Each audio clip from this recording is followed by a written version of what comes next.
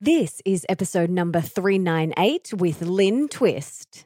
The Melissa Ambrosini Show. Welcome to the Melissa Ambrosini Show. I'm your host, Melissa, best-selling author of Mastering Your Mean Girl and Open Wide. And I'm here to remind you that love is sexy, healthy is liberating, and wealthy isn't a dirty word. Each week, I'll be getting up close and personal with thought leaders from around the globe, as well as your weekly dose of motivation so that you can create epic change in your own life and become the best version of yourself possible. Are you ready, beautiful? Guess what, my friends? My third physical book, Comparisonitis, How to Stop Comparing Yourself to Others and Be Genuinely Happy, is out right now. I am so excited and I cannot wait for you to read it. Honestly, I could not be more proud of Comparisonitis. Number one, New York Times best-selling author and social media sensation Jay Shetty said, "Never before has a book been more needed. Future generations will thank Melissa for shining a spotlight on comparisonitis." And multiple New York Times best-selling author Gabby Bernstein said, "Since Melissa refers to people who have recovered from comparisonitis as unicorns, I suppose that makes this book a sort of unicorn training manual. I'm so grateful that such a manual has arrived. It's been infinitely helpful to me. My hope is that the same holds true for you." If you want to finally free yourself from comparison, fall madly in love with yourself, and experience genuine, deep happiness like never before, this book is for you. If you want to be a better friend, partner, parent, family member, colleague, or human, if you want to experience genuine happiness, have more energy to go after the things that truly matter to you, if you want to free yourself from expectations, unleash your creativity, feel more liberated than you've ever felt before in your life, be free to live your life for you and no one else, feel peace deep from within, truly appreciate your body and your life, experience a radical shift towards authenticity, and unleash the courage to go after your dreams, then head to comparisonitis.com and get your copy and all my awesome extra goodies that I've created for you for free. Not only do you get the book, you will get the official Comparisonitis workbook, a gorgeous Comparisonitis wallpaper for your phone, my ebook, How to Create a Soul-Expanding Comparisonitis Book Club, not one, but two of my brand new 8D Zen Tone Advanced Brainwave Technology meditations, which will give you 1 hour of meditation in just 11 minutes, plus two never been heard or released before interviews with global spiritual thought leaders. Just head to comparisonitis.com and please share the book on social media and tell me your top takeaways. I cannot wait for you to read this book.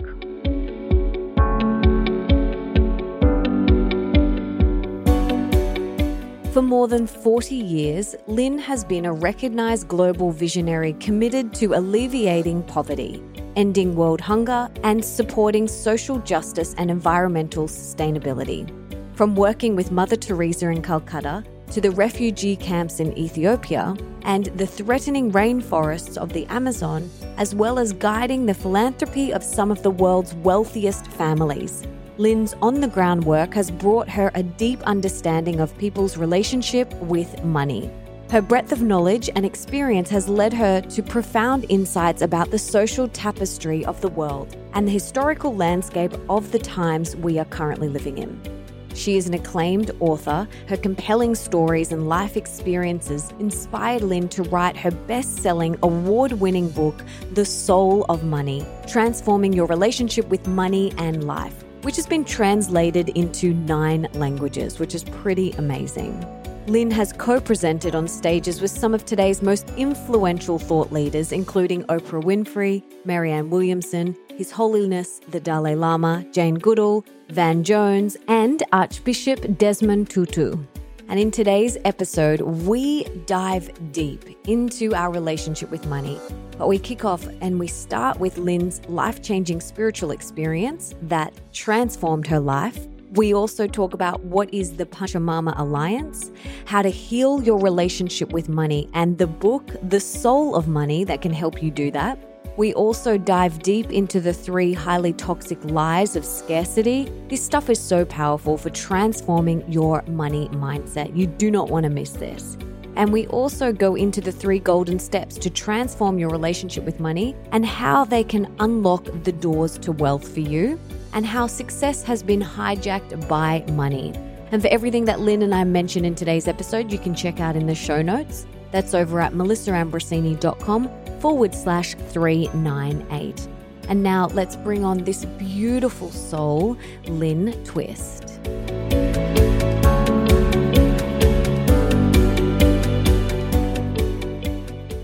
Lynne, welcome to the show. I'm so excited to have you here. You have been on my dream list for a very long time to have on my show. But before we dive in, can you tell us what you had for breakfast this morning? Oh my goodness. Well, first of all, thank you for having me on your show. And I'm so happy to make whatever dream you had come true here. What I had for breakfast this morning was a latte. And that's it. An almond latte. Oh, how good is almond, like almond milk, almond and everything. Oh, so good. Yes, I agree. Well, yeah, like I said, I'm so excited to have you here. You have an incredible story. You have been on such a journey. You have done so much, and I want to cover it all today. But can you tell us your story for those that haven't heard about you and the work that you do in the world and how you got to where you are today? How did this all unfold for you? Oh my goodness. So that's quite a question that could take, a couple hours, but I'll just say that I began really my work in the world, which is, I think, what you're probably asking about, right when I was a young woman. I was out of college. I was married. I had 3 small children. I had started a school in San Francisco called Pacific Primary School with my husband, and I was totally devoted to that. And, I had gotten a degree in education, and I just thought my Dharma was childhood education, early childhood education. And then I also was a substitute teacher and a music, dance, and drama teacher at another school. So I was so much into education. And I happened to have the good fortune of taking something called the EST training, which was a human potential training in the 70s that was very, very popular in the United States, and it became a worldwide phenomenon. And sort of realized, oh my God, I can make a difference with my life. I can make a real significant difference with my life. That whole program was about personal and societal transformation. And through that, I met and had the opportunity to work with Buckminster Fuller, the great engineer, architect, scientist, humanitarian, grandfather of the future. And through the S training and Buckminster Fuller, I got involved in something called the Hunger Project, a commitment to end world hunger, to really end world hunger, not by redistributing food, but by recognizing the deep humanity in all of us, and that all of us would, if we could do anything about it, we would not allow 1 billion children to go hungry every day, that we just wouldn't be able to stand it if we were related in a way that had integrity. And that drew me in to just give my heart and soul. My whole family got involved in what was called the Hunger Project at that time and still exists. And so I got very, very, very involved in ending world hunger, which took me to India, Bangladesh, Sub-Saharan Africa, all over the world, really, because I was in charge of fundraising. So I was fundraising wherever people had financial resources. And I was working on ending hunger in places where people did not have financial resources, but had other kinds of resources, courage, commitment, resilience, the kind of qualities that often affluent nations are a little bit thin in. And I learned so much through the work of ending world hunger. And it took me all over the world, and it really educated me and transformed me. My husband got involved, my children got involved. And I even had the great privilege of working with Mother Teresa in India, which was a great, great honor. You can imagine, just a life-altering experience. And then at a certain point in my commitment to end hunger, and I was running fundraising all over the world in 53 countries and operations in even more countries. So I was full out, I didn't have a free second, and I had 3 kids, and, I was a busy bee. I had an extraordinary disruption or interruption. I did a favor for a friend who was a large donor who asked me to do some work for him in Guatemala. And we weren't working in Guatemala. I didn't know anything about Guatemala. I didn't know anything about South America or Central America. I was working in Africa and Asia. It just wasn't even occurring to me. It was kind of over there. That was somebody else's business. Because in Central and South America, hunger was not an issue. It was more like poverty. So we weren't working in that part of the world. But when I got to Guatemala, through a series of extraordinary mystical events, I ended up in a shamanic ceremony on the top of a mountain with 11 other people, including a man named John Perkins, who was a white shaman who had contacted and connected us with a Mayan shaman, a Guatemalan shaman. And in that shamanic ceremony, my first ever, 1994, I had a whole series of visions that were simply extraordinary. There was no medicine. There was only the shaman's voice and the drum. And it was the middle of the night on a starry night in the mountains of Totonicapan, Guatemala, lying around a fire with our feet towards the fire. And the shaman told us to journey. He spoke in Mayan, and then John translated it from Mayan to Spanish and then to English. And he told us to journey. I didn't even know what that meant, but I closed my eyes, lying down around this fire, all of us like a big wagon wheel, and listening to the shaman's voice, which was so hypnotic, so mesmerizing, so absolutely, kind of beautiful, his singing, his chanting, and then this drum beat, this constant drum beat. It put me in a kind of altered state, another reality, and my right arm started to turn into some sort of a quivering thing, and I realized it was a wing, and then my left arm turned into some sort of quivering other thing, and it turned into what I now realize was a wing, and a strange thing grew on my face, which I would now realize was a beak, and I could not stay lying there for one more second, and with my eyes closed, I began to extend these wings and lift myself up. I had to fly, and as I got up higher and higher, I looked down and I saw myself and all the people like a wagon wheel around the fire. I could hear the shaman's chanting, his voice. It was very, very clear in my hearing. I could hear the drum beat, but I was flying farther and farther into the night sky. And at a certain point, I realized it was dawning, and I looked down and I was flying over a vast, nearly unending forest of green that was so beautiful, so glorious, so gorgeous. And I looked down through the treetops and I could see all the way to the forest floor, and I could see the little critters and animals on the forest floor. So I had excellent vision. And then I would lift up my head and look way far forward. And it was just magnificent. It was sunrise. It was green. It was exotic, hypnotic, ecstatic, blissful. And then these disembodied faces of men with orange geometric face paint on their faces, yellow, red, and black feather crowns on their heads, started to float up through the canopy, through the top of the trees, to the bird, to me, and started to call to the bird in this strange tongue that I didn't understand, but it was so mesmerizing. Their communication, it was almost like singing to me. And then they would disappear, and I would keep flying, and then they would appear again, and they would call to the bird, and then they would disappear, and then they would appear again, and went on and on. And it was extremely beautiful. It was deeply moving. It was life altering. It was, kind of an epic, ecstatic experience. And I loved it. And then at a certain point, I heard a very loud bang, bang, bang, bang, bang drum beat. And it actually woke me, got me out of whatever that trance was. And I remember sitting up and realizing that I didn't have wings or a beak, that I was a human being. And I opened my eyes. And right across the circle, and the fire now was absolutely down to embers, so it had been quite a while, was the shaman, like I'm looking straight at you on my screen here. And he gave me a strange look. And then he asked each person to share about their journey. And when it came to me, I shared what I've shared with you. And every single person, there were 12 of us, had a very strange, exotic, hypnotic, amazing dream. Everybody had turned into an animal. And then when we got to my friend who had been trained as a shaman, my friend John Perkins is his name, a white man from North America, a friend of mine, he shared very much the same dream as my own. And that was sort of shocking. And then the shaman completed the ceremony, dismissed the other people, and told John and I to stay, and told us we were being communicated to. It was not a vision. It was not a journey. We were the receptors of a call from the forest and a call from people, indigenous people, and we needed to go to them. He was absolutely adamant about it. I was working on ending world hunger. I had work in Africa. This was just a short leave from my work. So I didn't kind of buy it. I thought it was pretty cool, but I didn't really think that I would drop everything and go to the Amazon rainforest, which is where John, my friend John Perkins, said, Lynne, I know who they are.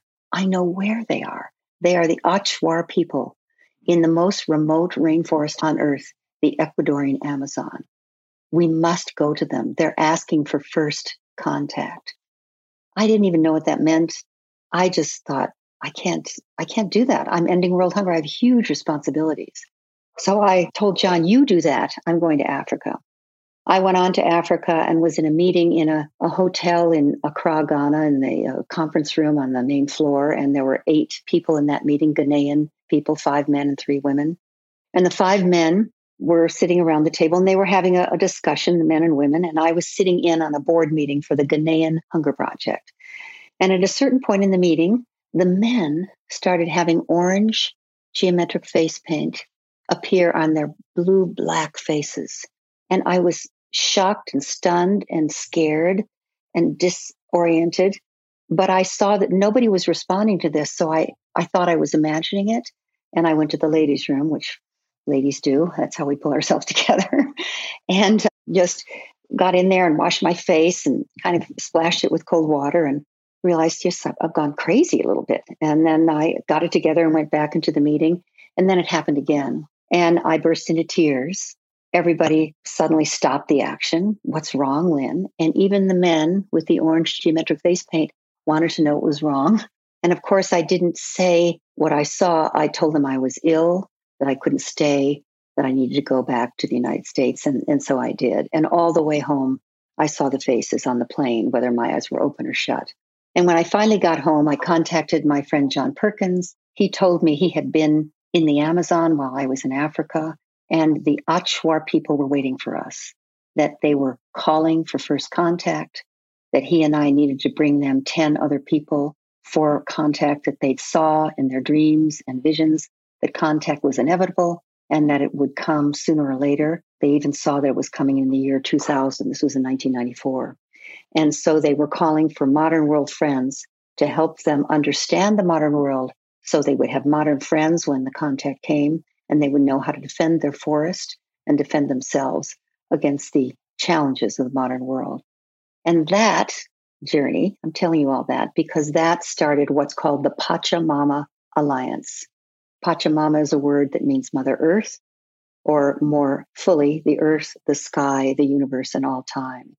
And the Pachamama Alliance is an alliance between the indigenous people of the sacred headwaters region of the Amazon and conscious, committed people in the modern world like you and all your listeners for the sustainability of life. Then through all of this, because I was a fundraiser for the Hunger Project and then later for the Pachamama Alliance, I did a lot of work to understand people's relationship with money.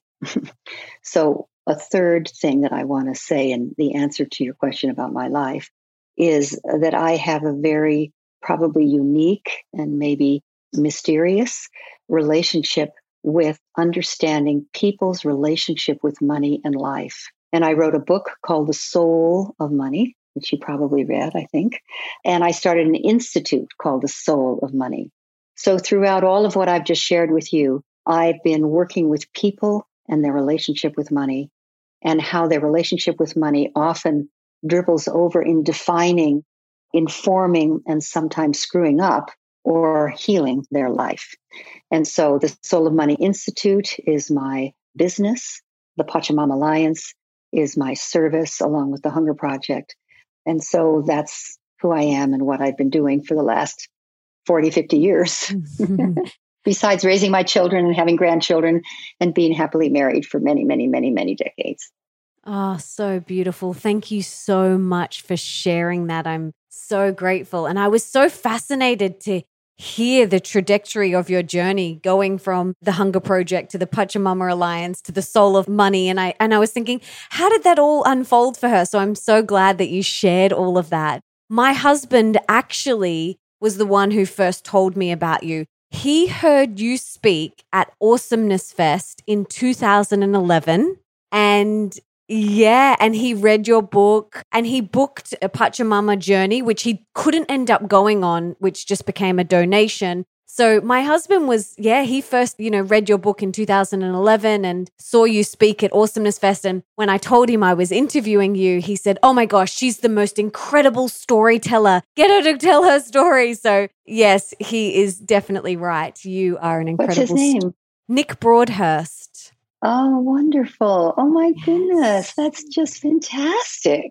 Yes. Well, say hello to him for me. That's just awesome. He did actually chat to you at the event, and you probably spoke to so many people there though, but he just absolutely loves and adores you, and your book changed his life. And I do want to talk about, the soul of money, how to transform your relationship with money and life, because it's so powerful. And I just want to honor you as well for, the Pachamama Alliance and all the work that you've done in the world. It's just incredible.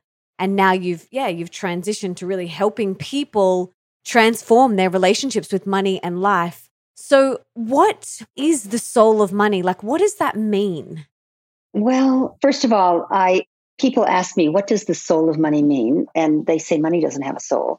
It's almost like a little bit of a trick title, I'll say, because money doesn't have a soul, but we do. And we can give soul to money, and we can have money carry the longing of our soul. And the soul of money is really an inquiry, a discovery, a process, a revealing, a transformational endeavor to unearth, and you could say, do the archaeology to find out how and why we have so much anxiety around our relationship with money. What is the source of the suffering? I have the great privilege of working with some of our global billionaire families, some of our multimillionaire families, as well as people who can't make rent and who've lost their business in the COVID pandemic, and a lot of people in between, like, kind of all of us. And to a person, really, almost everybody, no matter how much they have or don't have or whatever they fall on that grand scale, they have wounds and hurts and feel ashamed often and confused in their relationship with money. Anxiety in people's relationship with money is the source of so many divorces, so much suffering, so many lawsuits, so many ugly divorces and child custody suits and litigations, and then people feeling guilty about not doing something they should have done or shouldn't have done something they did do. So we all have so many wounds and hurts around our relationship with money, and it's so private and we feel so bad about it.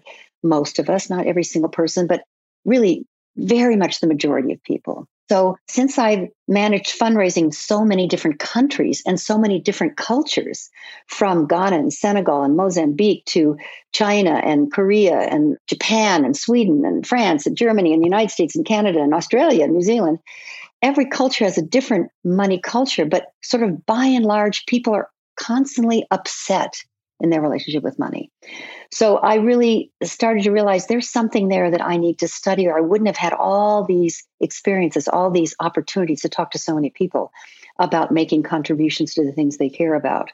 So fundraising for me is a kind of sacred exploration in our relationship with money and life. And I discovered that we are haunted by what I call the most central lie that we tell in our relationship with money, or the money culture is more accurate. And the culture fosters a belief, an unconscious, unexamined belief in a mindset of scarcity. And I'm calling it an unconscious, unexamined belief and an unconscious, unexamined mindset, meaning we don't even know that we think this. It's from where we think, not what we think. So it's not that we look out and say, oh, there's not enough. No, we think from there's not enough, and then we look out in the world. And the mindset of scarcity, the unconscious, unexamined mindset, wreaks havoc on this planet in our relationship with ourselves, each other, the natural world, and all forms of life. And that mindset is distinct from actual scarcity, which does exist. I worked on hunger. I worked on poverty. I know there's places and people who don't have enough food. don't have access to water, have lost their job, don't have education, have real honest to God needs. But I'm not talking about that set of circumstances. I'm not talking about circumstances. I'm talking about a mindset that haunts primarily people living in affluent cultures, that where we look out in the world and what we see is, oh, I didn't get enough. I didn't get enough sleep. I didn't get enough money. I don't have enough time. I don't look good enough. I'm not young enough. I don't have this. We don't have that. There's not enough of this. There's not enough of that. There's not enough hours in the day. There's not enough hours in the night. There's not enough days in the week. There's not enough weekend. There's not enough market share. There's not enough volunteers. There's not enough, et cetera. There's not enough. There's not enough. It's not enough. We don't have enough. And then we fill in the blank with whatever's in front of us. And it's an unconscious, unexamined mindset that creates an us and a them. Because if you think there's not enough, you really believe that, or even before believing it, it comes from there. You have the responsibility, almost the accountability to accumulate as much as you possibly can. Because if you think there's not enough to go around and someone somewhere is always going to be left out, you want to make sure it's not you or someone you love. So you start to distinguish, oh, these are my people. I'm going to make sure we, whoever we are, have enough, even if it's the expense of these poor people over here, over there. And when we have way more than we need, we'll help them. But we need to be totally secure before we do. And so that mindset that there's not enough to go around and someone's always going to be left out haunts the human family, is the source of our political decisions. It's the source of the way we run our economies. It's the source of the way we run our lives. And it's the first lie, I'm calling it a lie because I think it's inaccurate, in the great condition or mindset of scarcity, which has three toxic lies. The first being there's not enough. The second being more is better. An unconscious, unexamined attitude of more of anything, more this, more that, more clothes, more shoes, more market share, more this, more money, more. An unconscious drive, almost obsession with more, indiscriminate, which is destroying us and destroying the planet, and we're destroying each other with it. And then the third toxic myth. So first, there's not enough. Second, more is better. Third, that's just the way that it is. And you can't do anything about it. You just need to go along. And that third toxic myth, that's just the way that it is the source of resignation. It's a source of apathy. It's a source of depression. It's the source of obesity. It's a source of all kinds of maladies in our culture of there's not enough, more is better, and that's just the way that it is, and you've got to play along. And so I learned that from the great Buckminster Fuller, who I mentioned earlier, that there's a whole nother way to look at life that I discovered, and I will say with great humility, is most probably the radical, surprising truth. And I'll get to that in a moment. But have I answered your question a little tiny bit? Yeah, that is so helpful. Can you keep sharing about that? Well, once I realized that the mindset of scarcity was a mindset, and then we make it true by the way we behave, by hoarding and accumulating more than we need in a way that millions of people are completely left out. I realized from really interacting with the great Buckminster Fuller, who said that there's enough for everyone everywhere to have a healthy and productive life. There probably always has been. There has clearly been enough since he declared that. And when I heard him declare it in 1976, probably before many people who are listening to this were born. And I was there when he said humanity in 1976. Bucky was in his 80s at that time, Buckminster Fuller. Humanity has reached a kind of threshold now where we have crossed a threshold from a you or me paradigm, the scarcity paradigm, where we live in a belief that there's not enough to go around. And we live in a world where maybe that's even the case. But now we've crossed a threshold where our ingenuity, our genius, our innovation, our science, our inventiveness is producing so much more with so much less that we clearly now and will forevermore live in a world where there is enough for everyone everywhere to have a healthy and productive life. And when Buckminster Fuller, in this presentation I attended, said the word enough, which I want to emphasize, that word sent shivers up and down my spine like a Kundalini experience. I started to cry. My hands started to perspire. I was just trembling in my seat in that auditorium. I didn't understand why. I couldn't have explained it to you at the time, but it went right into the soul of who I am. And I experienced the distinction enough, not the amount, the distinction. Bucky said, this is not an amount of anything. It's a state of being. Enough. Sufficiency. We have sufficient resources for everyone, everywhere to have a healthy and productive life. But here's the kicker, he said in 1976. We will not realize it. We will not be able to embody it. We will not be able to really understand it for somewhere in the neighborhood of 50 years. He said that in 1976. So you and I are having this conversation in 2021. We're right around 50 years later. And Bucky said, here's why. Because he said we wouldn't realize it or be able to find our way there for 50 years because the institutions of humankind, the economy, clearly, is rooted in an you or me understanding of the world, rather than the other side of the threshold, a you and me understanding of the world.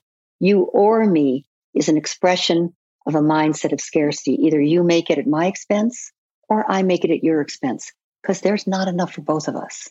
That's a mindset of scarcity. On the other side of this threshold is another world. It's called the you and me world. You and I can both make it at no one's expense. It's a completely different world. It's a completely different paradigm, a paradigm of sufficiency. And so he said, the institutions of humankind are all rooted in a misunderstanding of the world, in a paradigm of you or me. The economy is clearly rooted in a you or me understanding of the world, a scarcity paradigm. Education is rooted in a you or me understanding of the world or misunderstanding of the world. Governance is rooted in a you or me paradigm. Even religion, he said boldly, is rooted in a you or me understanding of the world.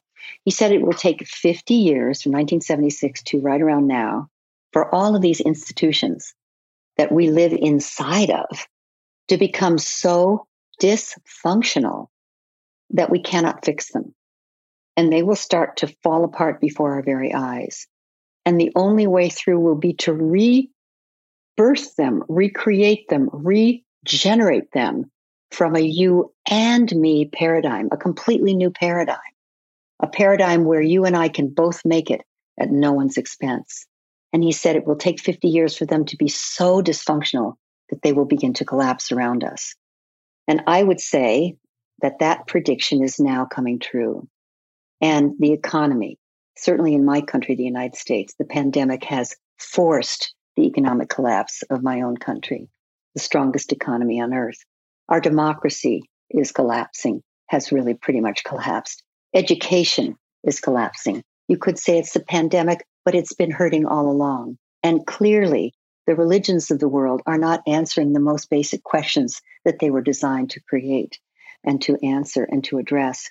So where we are now, I think, is the opportunity to recreate life, regenerate life, reset, reboot, resource, reimagine life from a context of sufficiency. And that context or that principle of sufficiency is this. If you let go of trying to get more of what you don't really need, which is what we're scrambling to try and get more of, it frees up oceans of energy that's all tied up in that chase to turn and pay attention to what you already have. When you actually pay attention to what you already have, when you nourish what you already have, when you make a difference with what you already have, it expands. So I'll say that one more time. It's the principle, I call it, of sufficiency. If you let go of trying to get more of what you don't really need, which is the scramble of life now, it frees up oceans of energy that's all tied up in that scrambling chase, that franticness, to turn, calm down, and pay attention to what you already have. When you nourish what you already have, when you love what you already have, when you make a difference with what you already have, and when you share what you already have, it expands before your very eyes. Or what you appreciate. So that was a long way to answer your question, but that's really the message, the work, the central essence of the Soul of Money book and the Soul of Money Institute and all of our Soul of Money courses. That's the heart and soul of everything that we teach. I love it. And I love that quote so much. What you appreciate appreciates. When you land on your website, it's smack bang right at the top. And it's such a powerful quote because gratitude is everything. When you have gratitude and appreciation for what you already have, it doubles, it appreciates, and your soul expands. So I love all of this so much. Thank you for sharing. For someone listening who may think, I'm in that place where I'm not appreciating what I currently have. I am always searching, looking like I don't have enough and I feel that lack mentality. Like, what are some of the first steps that they can do to help them transform their relationship with money? Well, I'll give you some practical steps, but they're contextual, but they're practical. First, to realize that scarcity mentality lives in the culture, and then you have personalized it. It's not who you are. It's not who I am. It's not who any of us are. The scarcity mentality lives in the culture of money, the commercial culture, the consumer culture that we're all swimming in, with massive advertising, massive messaging, some of it subliminal, some of it very visible, telling you you're not okay until you acquire this next thing. Those messages are so strong, so clever, so successful, so psychologically geared to have you doubt whether or not you're going to be okay without this pair of shoes or this new pair of jeans or this or that or the other thing or this house or this boat or this whatever, that we fall prey to it. But it's not who we are. It's not who you are, whoever's listening, not who you are. It's the water you're swimming in tells you that over and over and over, and we bought into it. But it's not who you are. And we personalize it and make it our own problem. So if that one thing, if you can just realize it's in the culture, it's not your personal rainstorm, it's raining on everybody else too, that relieves a little bit of the pressure. Number two, to recognize and acknowledge that mindset is probably the way you were raised, probably the way your faith was organized. It is the way the economy is wired, designed to drive debt rather than profit. That is what it's designed to do. Money comes into existence with interest attached, so there's always less money in circulation than there is money owed. That's the nature of our economic system. So it's not your quote unquote fault. You're swimming in those shark-infested waters. So that relieves some of the pressure. Then secondly, when you actually let go of that, even for the moment, like when you watch the sunset, or you sit at the bottom of a glorious tree, or you see a baby born, you know there's no scarcity on this planet. It really doesn't exist. We have our moments of awe, of inspiration, of absolute, total, profound wonder and perfection. So we know it exists. But I ask that all of you listening realize that if you can make a practice of looking at the great fullness of your life, the friends you have, the love you have for the natural world, or maybe for your cat, your pets. Maybe it's for your car. That's fine too. Or your new computer, or that amazing phone that will do anything for you. When you actually pay attention to what you already have with your full attention and fully and deeply appreciate it and look at the great fullness of your life, naming the people that you love, the people that love you. You know, maybe it's like you love the chair at your desk. Maybe you love the fact that you can go on Netflix and watch almost anything. You know, what are the things you love about your life? And actually share that with other people and use the word, these are the things I love about my life. The word love, not I like that I'm happy about. No, that I love about my life and that I'm so grateful for. It's the great fullness of my life. You will get filled up. You'll be moved to tears.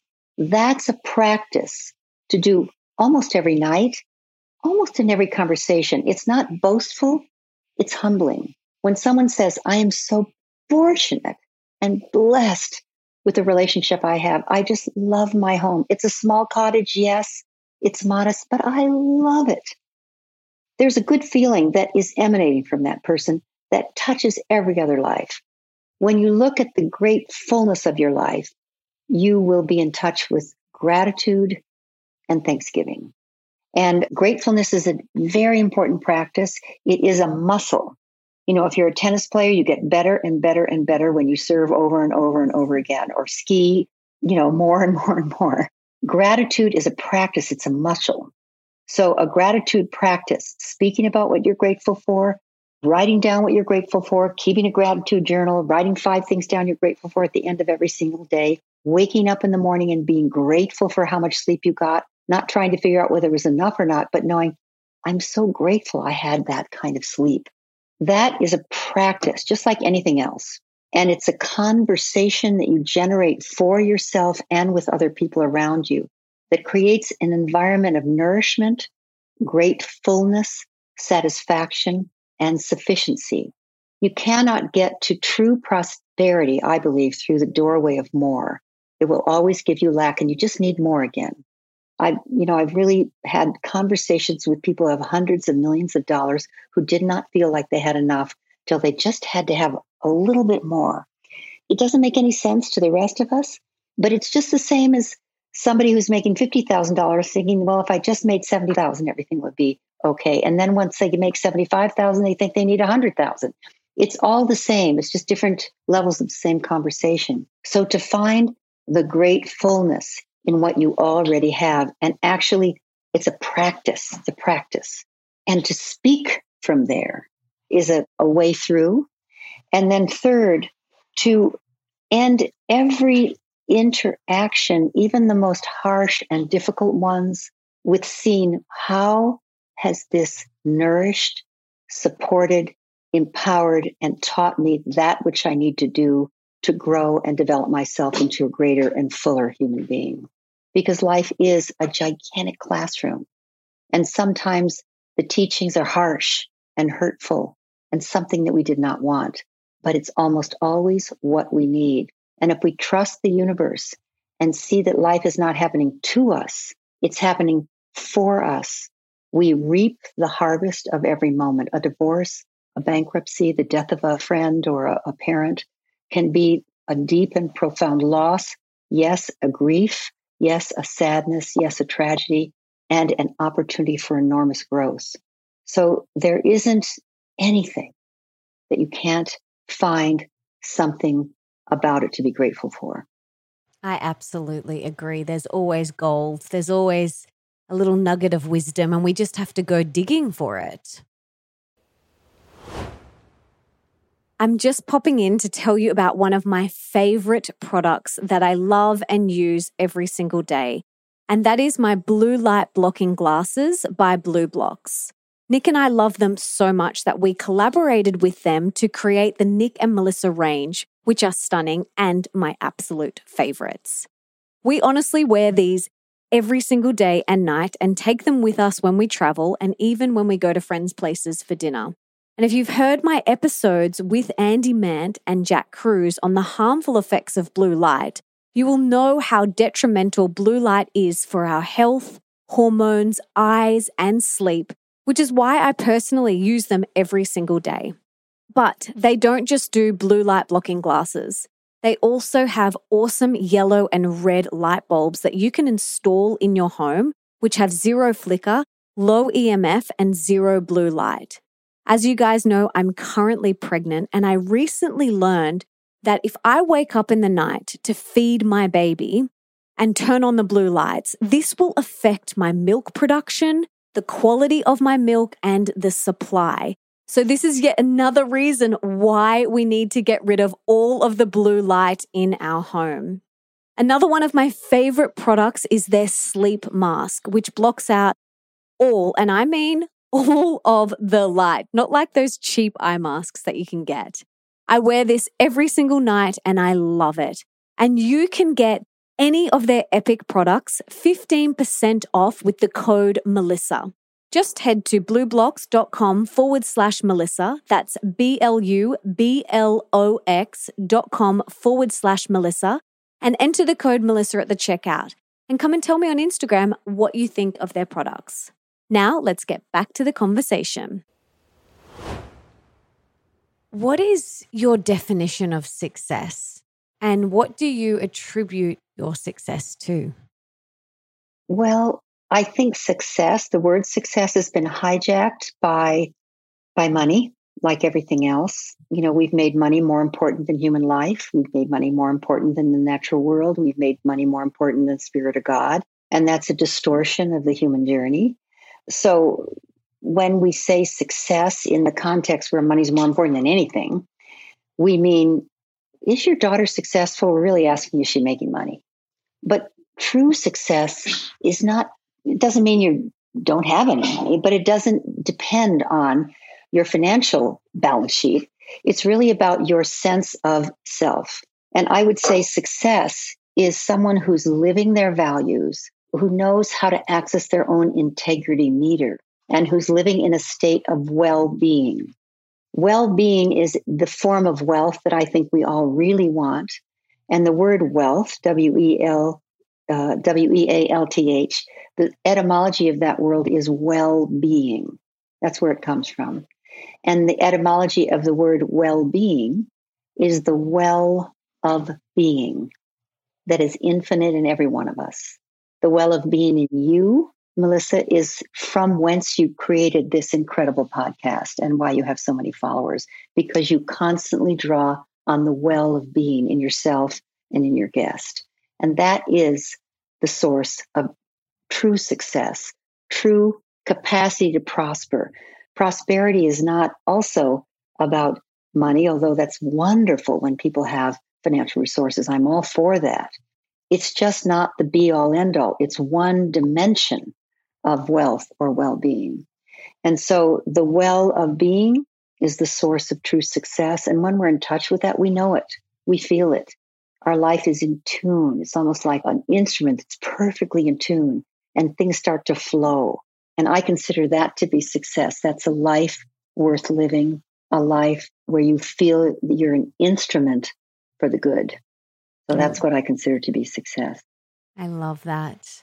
What is bringing you the most joy in your life right now? Oh, that's a good question. Well, my grandchildren are a source of enormous joy for me. They're crying if I talk about them. They're so awesome. And one thing that Bucky taught my husband and myself and many other people, but he said it personally to us. He said, never forget that your children, and he would say now your grandchildren, are your elders in universe time. They've come into a more complete, more evolved universe than you can ever understand except through their eyes.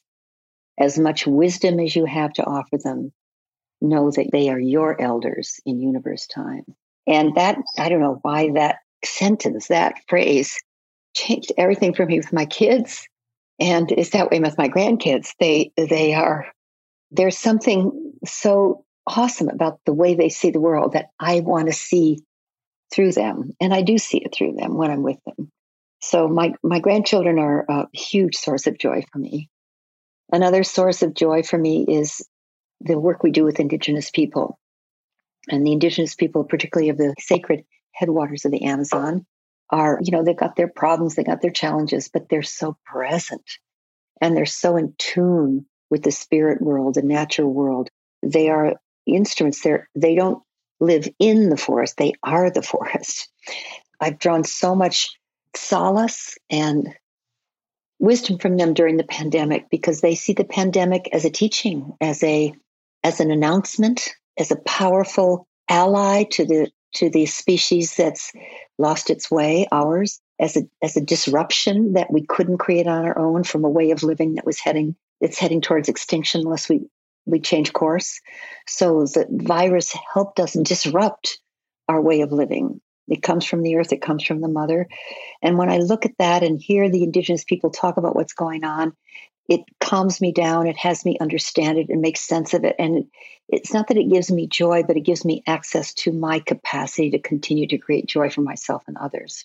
And then our work at the Soul of Money Institute gives me joy. The pandemic has forced our hand to put everything online. And as much as I love how much I would love to be in Australia with you, right across from you at a table, be able to hold your hands as I say this, get a box of Kleenex so that our tears will flow into something that we can wipe away, that I can do this with you from Boulder, Colorado, between what I was doing just before we have dinner here and, in a different time zone and a different day, is such a miracle. And the Soul of Money Institute is now our messaging, which I think is really relevant to the times we're living in, is available to thousands, literally millions of people online. And it wasn't before. We did some online stuff. People could go to our website and read stuff. They could read my book. They could watch a few videos. But now we have courses. We have a course called Peace and Freedom with Money and Life that runs all the time, that people can sign up right now. And it's, 6, 7, 8 weeks. I can't remember, but it's just beautiful. It's these messages going deeper. We have another version of that's sort of a 2.0 that's from scarcity to prosperity that we're starting up in May. And, I hope we have thousands of people in that course. We're doing another course called Awakening Women, because women have so many challenges with money and life now. So at the Soul of Money Institute, what's giving me joy is that we have now found our way to, I didn't think you could produce transformation on the internet, but now I realize absolutely you can. Oh my God, people are so present on this screen right now. And we've all learned how to live this way with this situation. And there's so many benefits. There's drawbacks, yes, but there's benefits. So that gives me joy that our work is so accessible. And then finally, what gives me joy, it's not finally, there's so many things, but my husband, who's my soulmate and my beloved, and our capacity to work together now, which we kind of couldn't do when we were younger. We were too much about ourselves, and I'm doing it this way, and you do it that way. And we're so off it, if you know what I mean. We can work together in a rhythm, in a collaboration that 1 + 1 = 10 rather than 2. So I'm just thinking about him right now. How long have you guys been married? 54 years. We've been together and married for 54 years. We got married pretty fast, but we've been together for 54 years. A long time. Wow. I am so excited to be able to say that one day with my husband, because I feel exactly the same way. It's just so we're going on, is it 7 or 8 years? I think it's 8 years. Is it? Yes. And I can't wait to say one day, 54 years married. That's just so beautiful. And I can feel your love for him. It's just so beautiful and so inspiring, so incredibly inspiring. So yeah, thank you for sharing all of your joys with us. Thank you. I'd love to hear, what are you working on within yourself at the moment? We're always growing and evolving. What's really current for you that you're working on? Well, I'm working on a new book, which is on the Sophia century, which is the century we're in now, which I call the Sophia century, the century when women will take our rightful role in co-equal partnership with men and the world will come back into balance, or come into balance maybe for the first time. And really empowering women through our program, The Remarkable Women's Journey, and next year's big program called the Sophia Century Circles, to really find and fully express our voice, and for men to find that feminine place in themselves that's unexpressed, and for us to relax the masculine in ourselves so that it relaxes, and fulfill this beautiful prophecy of the Baha'i people that says that in this century, 21st century, the bird of humanity, which has a male wing and a female wing, has been flying for hundreds of years, primarily with just the male wing, fully extended, fully flapping. In fact, overdeveloped male wing on the bird of humanity, because the feminine wing in the bird of humanity, the female wing, isn't fully expressed, isn't fully unfurled. So the male wing has had to become overmuscular, overdeveloped, and ultimately violent to keep the bird of humanity afloat. And we've been flying in circles for hundreds of years. And the prophecy says that in the 21st century, the female wing in all of us, men and women, will fully express itself in a way that the male wing can relax finally a little bit. And the bird of humanity, instead of flying in circles, will soar. And so I'm working on that. I'm working on the female wing in all of us, men and women, and the relaxation of masculine wings so that the bird of humanity can soar. And then I'm working on with the Pachamama Alliance as a founder with my husband, Bill, and my good friend, John Perkins, how to have a founder-led and founder-driven organization flourish beyond the founders without the founders having to die or retire or not get involved at all, to make room for the younger, vibrant, energetic people.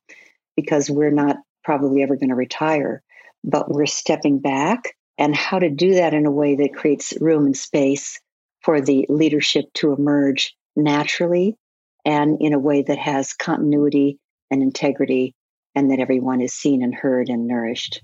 So those are my big challenges right now that I'm focused on. Beautiful. Thank you for asking. Thank you for sharing. And I can't wait to read that book. It sounds amazing. And speaking of books, let's pretend that you have a magic wand and you could put one book in the school curriculum of every high school around the world. Now, besides your book and your future book, let's pretend they're already in the curriculum. What is one other book you would choose? Gosh, I really don't know. There's so many beautiful ones. It's always the one I'm reading at the moment, but I'll say Into the Magic Shop by Jim Doty. Into the Magic Shop by Jim Doty. It's the story of a neurosurgeon's path from abject poverty and feeling stupid to being the leading neurosurgeon in the world. Visualization, meditation, and following his own inner guidance. That sounds amazing. I really want to read that. I'm going to link to that in the show notes, as well as your incredible book and all of your work. But that sounds amazing and very inspiring. So I think that'd be great for those high school age children. So thank you.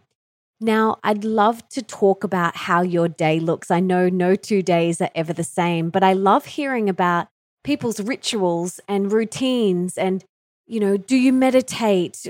Talk us through a quote unquote typical day in your life.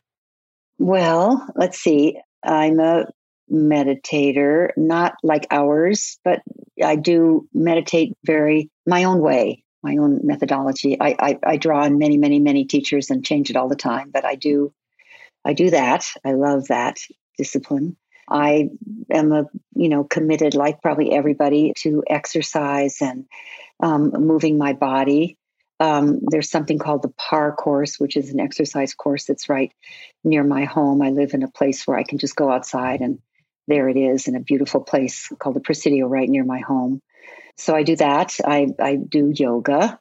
So those things are kind of in the morning. And I'm right now, it's kind of interesting you're asking me that. I'm doing a feng shui practice. You may know of it, 27-9. I'm in day 7. You give up or give away or discard or send to the Goodwill or the Salvation Army 27 things a day for 9 days straight. And you don't miss a day. If you miss a day, then you start over again. And at the end of the 9 days, 27 things sounds like a lot, but you can just do it with your desk. Open the drawers and look at all the things that you really don't need, or your closet or your shoes. And that's a very powerful feng shui practice that I'm in the middle of right now. I'm day 7. And, the feng shui people say that then a miracle will occur, that will create space for a miracle to show up in your life if you declutter your physical universe. So that's a practice I'm doing right now because it's Lent, and I was raised a Catholic. I don't practice Catholicism anymore, but I do practice Lent with a Benedictine monk named Brother David Steindl-Rast, who writes on gratefulness, who has a website called gratefulness.org that really fosters grateful living. And then I'm sitting here in this room with my friend who's over in a chair listening to this, Her name is Sarah Vetter, and she's at the Soul of Money Institute with me. And we do something every day right now called a Trinity, which comes from an American teacher named Regina Thomasschauer, often called Mama Gina. And a Trinity is a 3-part practice. Do you know Mama Gina? I know Mama Gina, yes. Okay. So you know what a Trinity is. So we do a Trinity every evening or every night to complete the day, which is almost a form of a gratitude practice. I also do gratitude practice, but you do what's called a brag, say something you're proud of that you want to acknowledge about what happened that day or what you've accomplished. You then say something about what you're grateful for, and then you say what you desire or what you want your intention is for the future. And it's another practice. And then I'm on Zoom, just like everybody else, from morning till night. But I get up between Zoom meetings whenever I can, and I work on the 3rd floor of my house. So I go up and down the stairs maybe 20 times a day. And then we have a love in our family, and Sarah and I particularly have a love for dancing. So we try to incorporate dancing, like Mama Gina incorporates it, in every day somehow, dancing to wonderful music. So those are practices. And then I really stop working now. The pandemic's really helped me with this. I stop working. I get up super early. I like to get up really early, 5:36. And I stop working around 5:30, sometimes a little earlier than that now. And then I love sitting down to an early dinner with the people in my household. There's 6 of us living in my household. And we have dinner and conversation, and we take the evening off. And I never did. My whole life, I haven't done that till now. So I'm really grateful for that. Then I'm a big sleeper. So you want to know about my whole day. I love to sleep. And I start getting ready to go to bed at 9 o'clock. I don't start sleeping at 9 o'clock, but I'm ready and either in the bed or heading towards it right around 9-ish. And then I do that all over again. So does that answer your question about what's a day in the life of Lynne Twist? And the Zoom meetings are beautiful conversations with people. And almost every meeting that I'm conducting, we end with appreciations, so that every meeting ends with what we appreciate about the meeting or about each other, to keep that muscle always exercised. Mm-hmm. It's so important. And once you get into the daily habit of it, it becomes like the norm. It becomes like brushing your teeth. You don't have to think about it. So yeah, my husband and I do 3 things we're grateful for every morning, and we have some beautiful little rituals that we do, and it just makes such a difference. And yeah, we don't even think about it anymore. It's just like brushing our teeth. Yeah, well, I'm running a little bit short of time, so I just want to say that. So yes, I've got to let you know. Yes, okay. I've got another appointment right after this, so just want to let you know that. Yes, let's wrap this up. I've got 3 rapid fire questions for you now. Are you ready? I'm ready. Okay. What is one thing that we can do today for our health? Dance. Oh, yes. I love that you said that. What's one thing that we can do today for our wealth? So more abundance in all areas of our life. Celebrate what you already have and pay attention to what it is. Beautiful. And what is one of the most important things that we can do today for more love in our life? To communicate to the people that you love about what you love about them and what you love about their life and what you love about your own life. That's beautiful. Lynne, you are helping so many people. You are supporting so many people. You are such a light for so many people, and all the work that you do, your books, your events, your programs are just serving and helping so many people. And I'm so grateful for all of the wisdom that you have shared with us today. And I want to know what I personally and the listeners can do to give back to you, because you give so much. How can we give back to you today? Well, I'm pretty aware that you and the people who run your program have something called a free gift that for the Soul Money Institute that I'd like you to make available to everybody who's listening. And it's a little 10-minute little teaching from me that will lead them to understand what we talked about today a little bit more, and then other opportunities that we have for Soul of Money Institute. You can go to pachamama.org, PACHAMAMA.org, and make a contribution to the Pachamama Alliance. And third, you can buy or read or borrow from the library The Soul of Money and spread that message everywhere you go. Those are 3 things to do. Perfect. And we'll link to all of those in the show notes. Lynne, it has been such a pleasure to connect with you. Thank you so much for coming on the show and sharing all of your wisdom. I'm so grateful, and I wish we could have done this in person, but this is the next best option. So thank you for being here and sharing with us today. Thank you, Melissa, and thank you, everyone.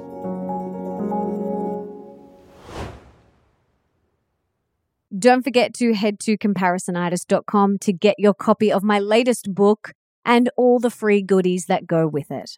I cannot wait for you to read it and to hear what you think. I loved that conversation. I love that woman, and I highly recommend getting her book and reading it, especially if you want to heal your relationship with money. I got heaps out of this episode, and if you did too, please subscribe and leave me a review on Apple Podcasts, because that means that we can inspire and educate even more people together. And it also means that you could potentially be the review of the week for next week, which is pretty awesome. And speaking of review of the week, I want to read this week's 5-star review titled All the Feels Every Time from Audiobook Jogger. And she says, Melissa radiates the most gorgeous energy through all that she does, and you feel part of her sparkly energy shining through each episode. Whether I'm in the car, kitchen, or out walking in nature, each episode infuses that space with oh so much golden energy goodness, and I get all the feels. As a fellow healer in the wellness space, I'm forever inspired and uplifted by Melissa's work. You are my soul sister in business, someone I turn to whenever I feel overwhelmed and need a shining star to turn to. Thank you. Thank you, Audiobook Jogger, for that beautiful review. I'm so grateful. And as a little thank you, I want to gift you one of my top favorite products, and that is some goodies from Hydrogen Health. All you have to do is email hello@melissaambrosini.com with your address, and we'll send that over to you as soon as possible. And don't forget to come and follow me on Instagram @MelissaAmbrosini and tell me your top key takeaways from this episode. I absolutely love reading everything that you get out of each episode, so please come and continue to share them with me.